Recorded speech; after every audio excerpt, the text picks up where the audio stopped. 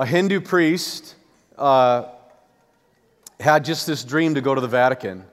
And so he had this great pilgrimage that he went to the Vatican and wanted to see the Sistine Chapel. And he got there, and he actually had an appointment with the Pope. And he met with him, and they had a great visit. But he noticed there was a red phone. And he asked the Pope, "What is that?" And the Pope said, "Oh, well, that's my direct line to God.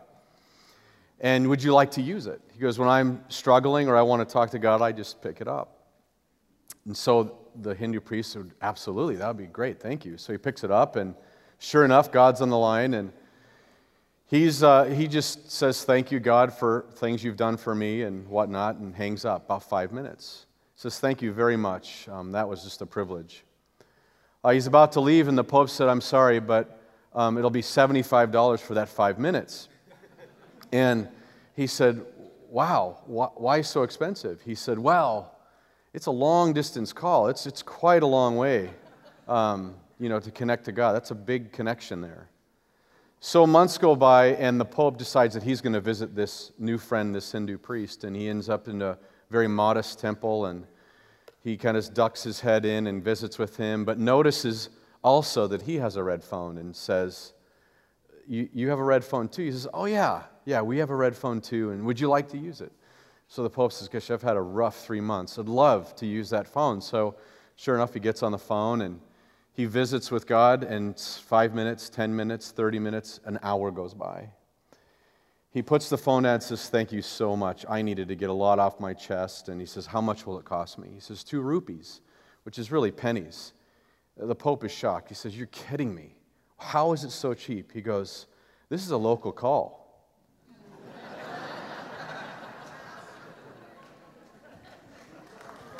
Yeah, don't clap. If I were to ask you this morning about your prayer life, would it be a local call or a long-distance one? I mean, think for a moment in your prayer journey, how do you view God? Do you view God as one that's going to, maybe the reception will be there. It's just such a long call. He's so distant from me. And how many of you spend time kind of these throw-up prayers that you think might get to Him?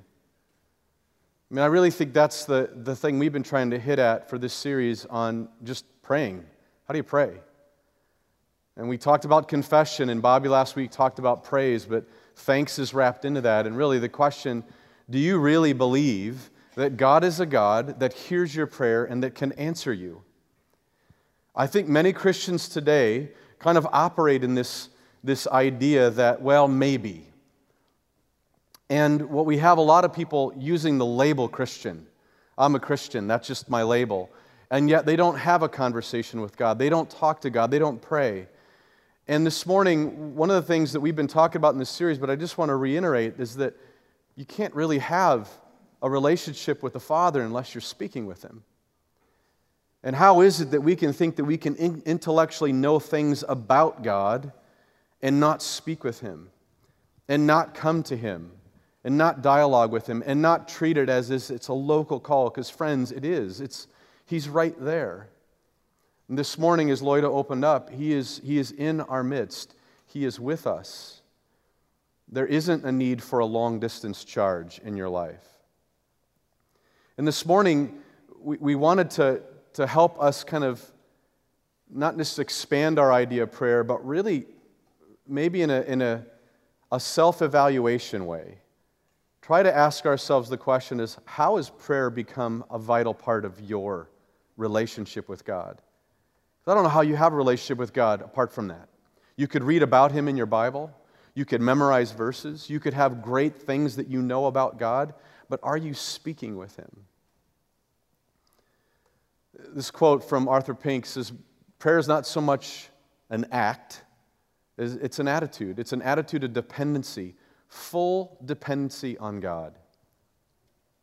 I mean, that you have a confidence that He hears your prayer and that He's ready to answer. If I were to ask you this morning, your prayer life, if you were to say, what does your prayer life look like? And if I said, if your prayer life looks like a house, what would that house look like? Would it be a shack? Would it be just a broken down, dilapidated place that couldn't protect you from any of the elements? Is it very unsafe? If your prayer was to be matched in the metaphor of a bridge, would the bridge be crossable? Would it be one that could be walked on at all? Or would it be rickety and unsafe and I'm going to take another way around? You see, I think this morning, when we begin to talk about prayer, we've got to make sure that we remind ourselves that it is not an act or an option, but it becomes a part of who you are. See, when we use the word Christian as a noun, it's negative. It's a label. I'm Christian. A lot of people can say that today. But our faith becomes a verb, and when it's a verb, we begin to be in relationship with the Father. And that, friends, is in prayer. We've been given this gift to speak to God this way. I think this morning we operate really in many different maybe metaphors, how we perceive God, but two this morning that might help us out. One is, I think, in the business model. I think because business is such a big part of our culture and our lives today, in our world, that I think often we perceive God as sitting in a business office and, you know, there's that big desk and that big chair and you have to approach Him, you know, well-dressed and ready for the interview, right? You got to come to Him with the interview, and then you got to make sure that you bring the contract and you slide it in front of Him and say, I'm offering this. What are you offering? And I think we treat God almost like this business transaction that we're paying for goods, buying and selling. And friends, nowhere in the Scripture does it say you even have the ability to earn anything from God. You have nothing to bring to the transaction. And so I think often we have people that live in a very fearful, awestruck kind of perspective of God, that He is not personable and He is not connecting and He doesn't hear me, and it's like a business office. And I've heard people, well, I'm not cleaned up. In other words, I'm not living the life. I can't really talk to God right now because I'm not living the life. Exactly, that's why you should be talking to Him. But we treat God like a business. And we kind of try to balance the scales that way. And the Scripture and the Bible that we read really talks more often about more of a living room scene, more of a family. And we know the difference in those two extremes, but the Scripture talks that He is our Father, and that when we receive that gift, not because we bring anything to the business transaction, but when we receive Jesus Christ, we immediately become sons and daughters of this living God. And friends, then we, in our prayer lives, sit in a living room with our Father. And we get to sit with Him. And to think that we don't speak with God, or our prayer lives are very short, it would be like going to a family reunion, just sitting on the couch and doing nothing. And maybe you've had family members that do that, and that's odd, and it's awkward. Can you imagine if your kids never spoke to you in the living room? Maybe they do that right now. I mean, it's a family, and God says, I want you to talk with me, and I am your Father, and you are my son or daughter. I think it's important that we establish this when we talk about prayer, because prayer is much more than an act. It's a statement about your relationship with God. And I think Mark Batterson's statement, I thought, was very telling. That if you look at your spiritual journey and it's dry, and you're finding that God's not doing things in your life, and you feel distant from God, and maybe you feel distant from people, and maybe you feel distance from the church, and all these things, look at your prayer life. Look at your prayer life. And friends, this morning, I'm not telling you to put another to-do on your list. I'm not telling you that you're not in my favor or God's favor if you're not praying. You're not in relationship with Him. When you speak to God, He says, talk to me and ask. Do you know how many times the word ask me and asking the Father is throughout the Scriptures? It's just littered all the way throughout it of asking Him. He is a Father that wants to give good gifts. Ask me. Now, I think there's another way that we kind of perceive God or we use prayer and misunderstand how God operates. And one of the abuses of prayer, I think, is called hedging. And the word hedge actually has three different applications. One is it's a fence or a boundary formed by closely growing bushes or shrubs. In other words, they're shrubs that are grown that create a boundary. You've seen that maybe in certain landscapes. It's hedges were put up to hold things out and to keep things in. It was kind of better than fences, and so this is what they've grown, these hedges. They're protection. Another use or application is a contract entered into or an asset held as protection against possible financial loss. Those of you in the financial industry understand that hedging your finances means creating an insurance policy, creating not just everything is in one bucket, but you have other options, and so you don't lose it all. You hedge your funds. A third way, though, is used maybe in not such a great way, but it's in gambling. A word or phrase used to allow for additional possibilities or to avoid commitment. In other words, if I'm going to hedge my bet, I might bet on a horse, but in order that I don't lose everything, I'm going to bet on maybe 4 others also. Crazy as I think we do this with prayer, I think a lot of people today are hedging their prayers. I'll just throw up one, but I don't want to be committed to that because maybe I'm not doing everything right. Maybe he's not really listening. Maybe all this stuff they talk about at community isn't fully true. I don't know, but I'm going to hedge my prayer and do some other things also. This is actually very common in the Scriptures. In fact, in New Testament times for the disciples, the city of Corinth, Ephesus, had multiplicity of gods. And you would do that. You'd pray to multiple gods. You'd be hedging your prayers thinking, well, the frog god may not come through, but the fertility god might come through. Who knows? And you would be praying to multiple different gods in this temple. And God is one that He says He's a jealous God. And we're not to hedge our prayers. We're to be committed. Prayer is the confident, unhedged belief that God hears and answers your requests. And this becomes a regular conversation. Are you confident in the prayer life that you have? Are you confident as you speak to God and not hedging that prayer and saying, well, maybe He will, maybe He won't? But having the trust, and that's why I put up that statement in the beginning, that question, do you really believe? It's what Lloyd has said in the beginning. Do you really believe that God is who He says He is? So I actually believe that people don't. I wonder sometimes if we kind of hedged our bets with God, thinking, well, I'll buy into some of the God thing, but I got to probably be responsible for a whole lot of other stuff. Batterson, in his book, one of the statements he also makes, which I've loved, is we need to become people that are praying knowing and being confident that God is in charge of everything. But what does he say in the second line? Yet we need to work and live our lives as if it's up to us.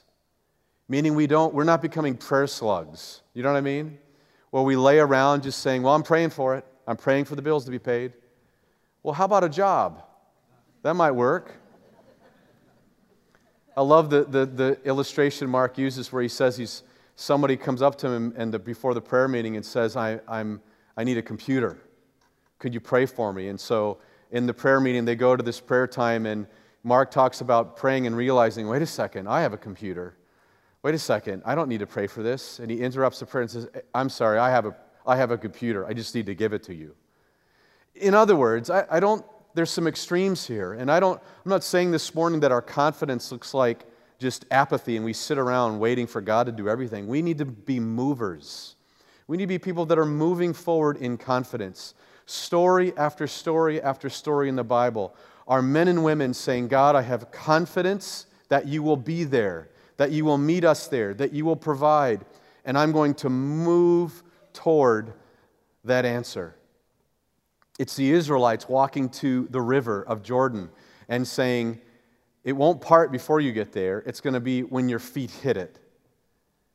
It's going to be march around the walls. It's going to be go to this place and I will meet you there. Every case, God says, I need you to have confidence that means you're moving. You're moving. I think prayer has lost some of that confidence in our culture today, and I think we hedge our prayers. This morning I want to talk about what does it mean to intercede. And we've talked about what it means to confess, and we've talked about what it means to praise. And friends, we probably shouldn't have to talk much about what it means to thank God. Spending any time and just listing the things that you've been given and blessed in light of we have bags that are empty, that are filled with rice because there are people that are starving throughout the world. I mean, there's so much for us to be thankful for. That shouldn't take much. But this morning I want to talk about what does it mean to intercede?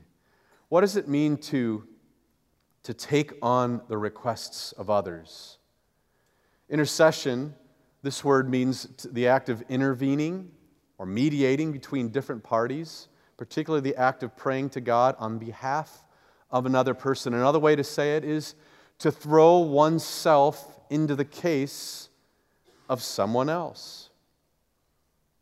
Now think about this for a moment, and I think this morning, as I said in the first service, and to say it here, I hear often, I don't feel connected. And I've been thinking about this a lot, and I think maybe we might hit the source of maybe why connection doesn't happen. And I think it centers around this idea of intercession. What is intercession? It's my ability to throw myself into the issues and cases of others. Who wants to do that? I mean, aren't we too busy? Don't you have enough stuff of your own? To be interceders means, or to be intercessors means that I'm going to take on the case. In fact, the word sometimes means take on the fight for or the battle for. Remember this picture? Tiananmen Square in the 80s? This man called the Tank Man, we don't know what happened with him, but he steps in front of the army that's going to oppress the people behind him. He's an intercessor. He steps into the middle of the conflict. I think it's funny at church because I think we can kind of sense this, right? We come in here, and if you're going to start asking people how you can pray for them or step into their case, it's like tanks. You're going, let's not talk to that one. That's going to be way too much. I don't want to waste time to do that. And some of us that are so planned and so scheduled, we got our lives and we've got all the things we're trying to get done. We don't have time for someone else's fight, someone else's case. Scripture has all throughout it these beautiful prayers, what they're called prayers of intercession, where the body of Christ begins to say, I'm going to take on your case. I'm going to take on your case. Are you taking on anybody's case this morning? You see, if we need a model for this idea of intercession, and you need a little bit more like weight, a little bit more theology around the reality that you've been asked, not just asked, but commanded to pray for others, to take on the cases of others. Now, we don't need an intercessor for us, and I'm going to explain right here because many of you come from a very liturgical, higher church model background. And in that background, you were taught that you need an intercessor. You need a priest or a pastor for you. And the Bible teaches that that is not true. That there has been one last priest that lived, that died, and rose again, and becomes your permanent intercessor. Because you and I were both sin-filled, we have been born into sin because of the garden situation, and God, wanting restoration in that relationship, sends His Son Jesus, who bridges the gap. You've seen this before. His life, though, His death frees us from the penalty of sin. We no longer pay the price. Not a business transaction. It wasn't that we came to God and said, hey, thanks, God, for sending your Son Jesus to die. I'll give you this if you give me that. It's He invites us in and says, I offer it free. Not only that, His resurrection frees us from the power of sin. Friends, this is what's so powerful. This is why when we get together to sing, to gather, to fellowship, to talk, to greet one another, to get into groups, to do all the crazy stuff that happens around here, it's because you've been freed and you do not have to live and eat from the piles of sin anymore. You now have the opportunity to be free from that and live in this new kingdom. That is for us. And then we know that Jesus eventually will return and free us from the presence of sin, and we will no longer have that. Now, I say this because Jesus stepped into your case. Jesus stepped into your issue, into your sin, and took it on, and He intercedes for you. He is interceding for you constantly. Hebrews chapter 7, verse 22, it says, this makes Jesus the guarantor of a better covenant. In other words, Jesus came to be the last sacrifice, the last priest. It says the former priests were many in number because they were prevented by death from continuing office. In other words, God, we know that He sanctified the priests in the Old Testament, but they were mortal. They died. Jesus defeated death and now stands at the right hand of the Father, interceding for you and I. It says the former priests, many in number, they were mortal, they died. Verse 25, consequently, He is able to save the uttermost who draw near to God through Him, since He always lives to make intercession for them. The Scripture says all throughout that God is there interceding for you right now. If anything this morning should give you motivation, reason, logic, a challenge, is that Jesus is doing that for you, and He says, do as I do for you. And that means begin to take on the cases of others. Now, you can't free them from sin. You can't die and resurrect from them. That was all done. You are coming to plead their case to the Father. Oh, Lord, will you help?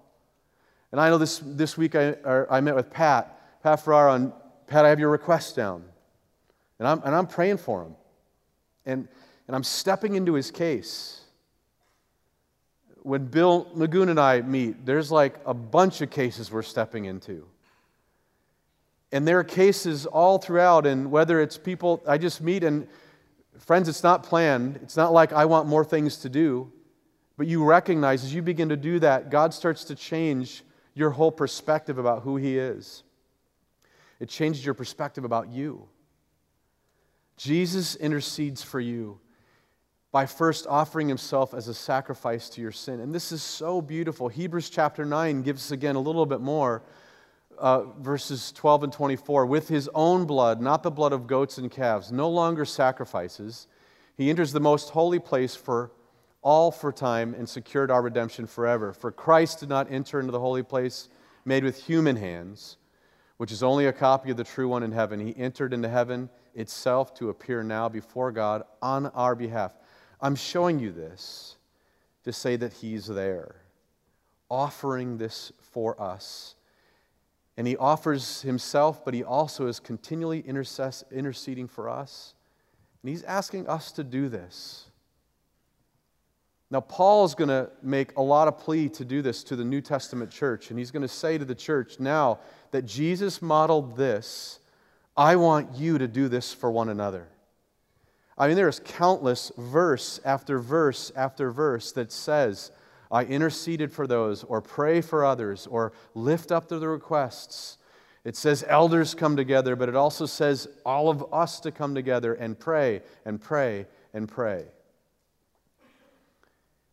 If you're not experiencing a connection, might it be that you're not taking on the cases of the body of Christ? 1 Corinthians chapter 12 says what?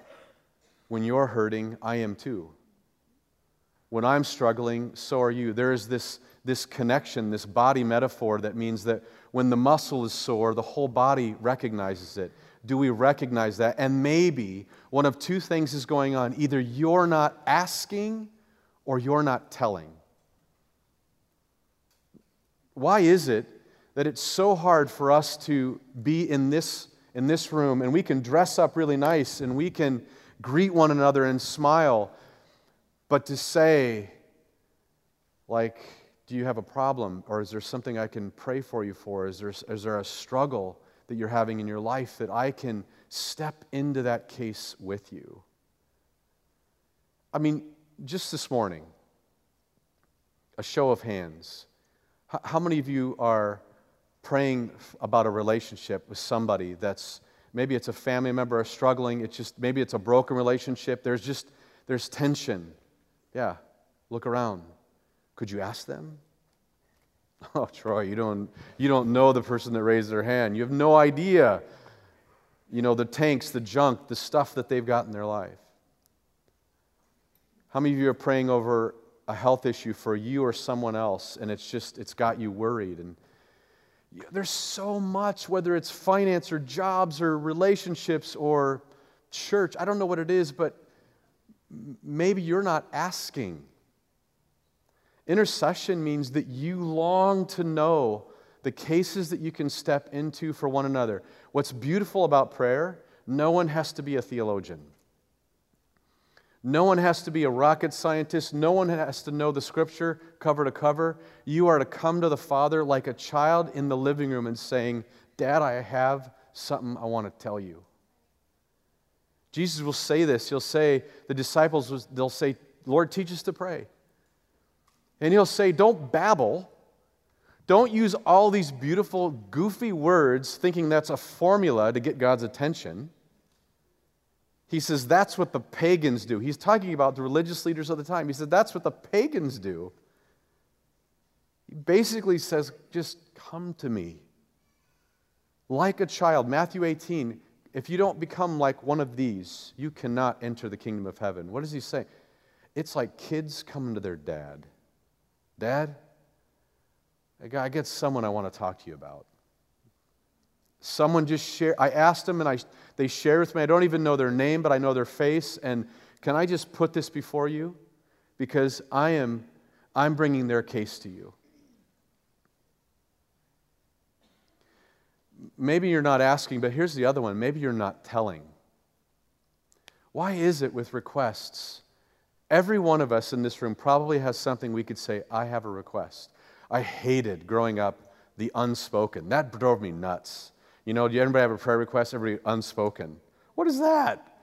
God, I have 600 unspokens to you. I have no idea what they are.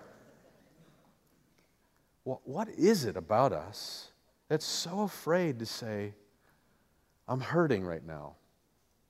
And then when those people do say that, whoa, they're a VDP, very draining person. Stay away from those people.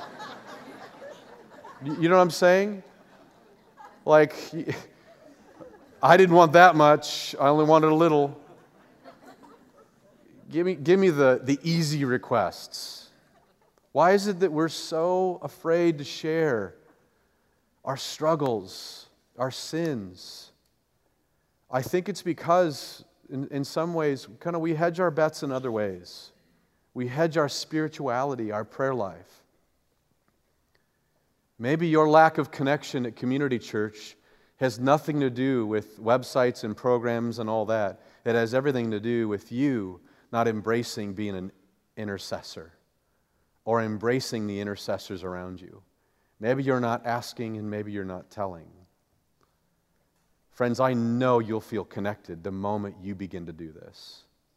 The moment you begin to speak for the cases of others, the moment you begin to take on the cases of others, you begin to have something so beautiful happen in your life. Paul will say, I urge you then, first of all, that petitions, prayers, intercessions, and thanksgiving be made for all people. I love in the book we're using as a devotional to pray together, Mark talks about this targeting prayer, and it's like you're walking and you're going to work and you're seeing people or driving, the people that are cutting you off, and you begin to pray for them. Not like in bad ways, like you pray for a flat tire for them. You really pray God's blessing in their life. And you begin to see people differently when you start to pray this way because you recognize that you've been an adopted son or daughter sitting with the Father and that everybody else is a potential adoptee also. And then you begin to experience more grace and mercy. And so it's not about how bad people are and how sinful they are. And it's not about what you stand against. It's who you stand for and with. And you're saying everybody can come. Pray also for kings who are in authority. I'm of this party, left and right, up and down, whatever party you're in. Isn't it crazy how polarized we can get? And we all of a sudden attach that to spirituality. God says pray for the evil leaders. He says pray for those in authority that we may live peaceful and quiet lives in all godliness and holiness. This is good. And it pleases God our Savior, who wants all people to be saved and to come to a knowledge of the truth. And what is that truth? That Jesus is not sitting behind a business desk getting you to feel bad or feeling you have to perform for Him. He's saying, I have come that you might have relationship with my Father. Intercession is us stepping into the cases of others, whether they know God or not. Oswald Chambers, just to clarify, says this in a little bit different way. He says, it's not us taking on the case and viewing things from our own lens. In other words, it's not us giving our own ideas about the person's situation. He says, true intercession involves bringing the person or circumstance that seems to be crashing in on you before God, till you are changed by His attitude toward that person or circumstance. In other words, when you start to bring cases to God, you're not necessarily pleading a case in your own perspective. God starts to change how you see it. He says, until you're changed His attitude toward that person's circumstance. Intercession means to fill up with what is lacking in the afflictions of Christ. And this is precisely why there are so few intercessors. People describe intercession by saying it's putting yourself in someone's place. No, that's not true. Intercession is putting yourself in God's place. It's having His mind and His perspective. In other words, you don't replace God this morning. You don't become the intercessor for people like Jesus is. But when you begin to take on the cases of others, you start to see people differently and their situations differently. Grace. When I'm praying for that person at the coffee shop that is distant from God, I don't have a self-righteous attitude anymore. When I begin to bring that case to God, I start to see him differently, like God sees him. When that person is talking about their sin life at our church, then that sin seems so culturally horrible. Like, oh my gosh, I can't believe they're doing that, and how evil and dark they are. No, God starts to change how I begin to see them. It changes me. It's not so much that I begin to get in their skin and see how they feel. It's I begin to feel. God starts to transform me as I intercede for others. There's a high school athlete in Ohio. This happened last year. She's in white. An interesting story about her. She ran a 1600 right before this 3200 race. In the 1600, she actually came in first, but she was going to run the 3200 recognizing she probably wouldn't do well. And sure enough, she was in last place out of 15. She's in the white. As she turns the corner, she sees this girl in kind of the reddish-orange jersey, opposing team, falling and stumbling, is not going to make it to the finish line, and she sees her opportunity that she cannot be last, that she could pass her. And she could be 14th, and this girl could be 15th. Do you want to know what intercession means? She took on this girl's case. She stopped, she picked her up, and look, she walks her straight to the finish line. It's on YouTube. It's like one of those heart-wrenchers, so if you're a crier, you'll be a mess. Because you're looking at that and you're going, oh my gosh, just a track meet. But it illustrates something so powerful. I think we're in a rat race and we're running in and out of church services and programs and groups. Does it fit my schedule? Does it fit this? And you know what interceding means? It means when you can pass somebody by and get your stuff done and finished. It means you stop and you bring the case and you carry that case, and you make it like it's your own. Friends, if you're not connected here this morning, it's because you're not taking on the cases or you're not telling your cases. It's you're not becoming the intercessors God's called you to be. How do we do that? First, look around. You got a lot of cases around you. We're all cases, aren't we? We're cases of a lot, and I'm sure if we started to unpack, our stuff and the struggle and the things we need prayer for, we'd be probably overwhelmed. And so, amen, that God takes the burdens, right? You're not to carry that, but you're to walk with Him in it. Look around. You know how easy it is to go to the crosses or go in the lobby and, how you doing? No, really, how are you doing? What can I pray for? It's funny, I'll have some of these meetings. I've had some meetings with certain people in groups, and I'll say, is there anybody that needs any prayer? And it's dead quiet. It's like, I'm not going to be the first to say I need prayer. I want to pretend I don't need prayer, Don't we all need it? Number 2 is to carry their load, to begin to pick up the load that's right in front of you. When someone says, I have a need, you carry it and you carry it to the finish. You pray it through. You pray it through. Do you realize how many memorial prayers have been prayed for this church body in 46 years? What do I mean memorial prayers? They're not here anymore. They are men and women that prayed for the seats you sit in, for your life to be changed. They prayed through the finish. They carried that load. They took the case of Community Church for 46 years. And there are countless people in the church body that are taking on cases after case.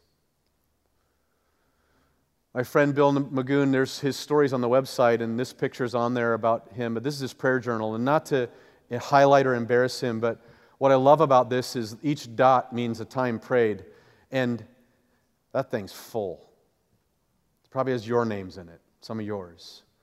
And what struck me is when Bill told me, walking this property, and Joe being here, I'm sure that they did this, but many people prayed for you. They interceded for you. And so the question this morning is, who are you interceding for? Jesus is interceding for you, and He's asked you to intercede for everybody else. Who are you carrying the case and the load for this morning? The Father says, just ask. He says, I won't disappoint you. I'm not a father that's, if you're going to ask me for bread, give you a rock or a stone. I'm going to bless you. If I blessed you by giving you my son, I'm going to give you things that you need. Just ask. Friends, this morning, our connection as we go to communion, we should be overwhelmingly compelled to look to the left and right and ask the question, how can I pray for you this morning? And maybe you this morning are even braver and look to somebody, could you pray for me this morning? Could we step into the cases of one another as Jesus did for us? And that's why the blood and the body of Christ. Father, teach us to be intercessors for you. Teach this church, Father, what it means to cry out for one another, the body, and cry out for those who are not yet adopted sons and daughters, but God, you long to have them a part of your family. Teach us what it means, Father, to be a church of prayer. In Jesus' name, amen.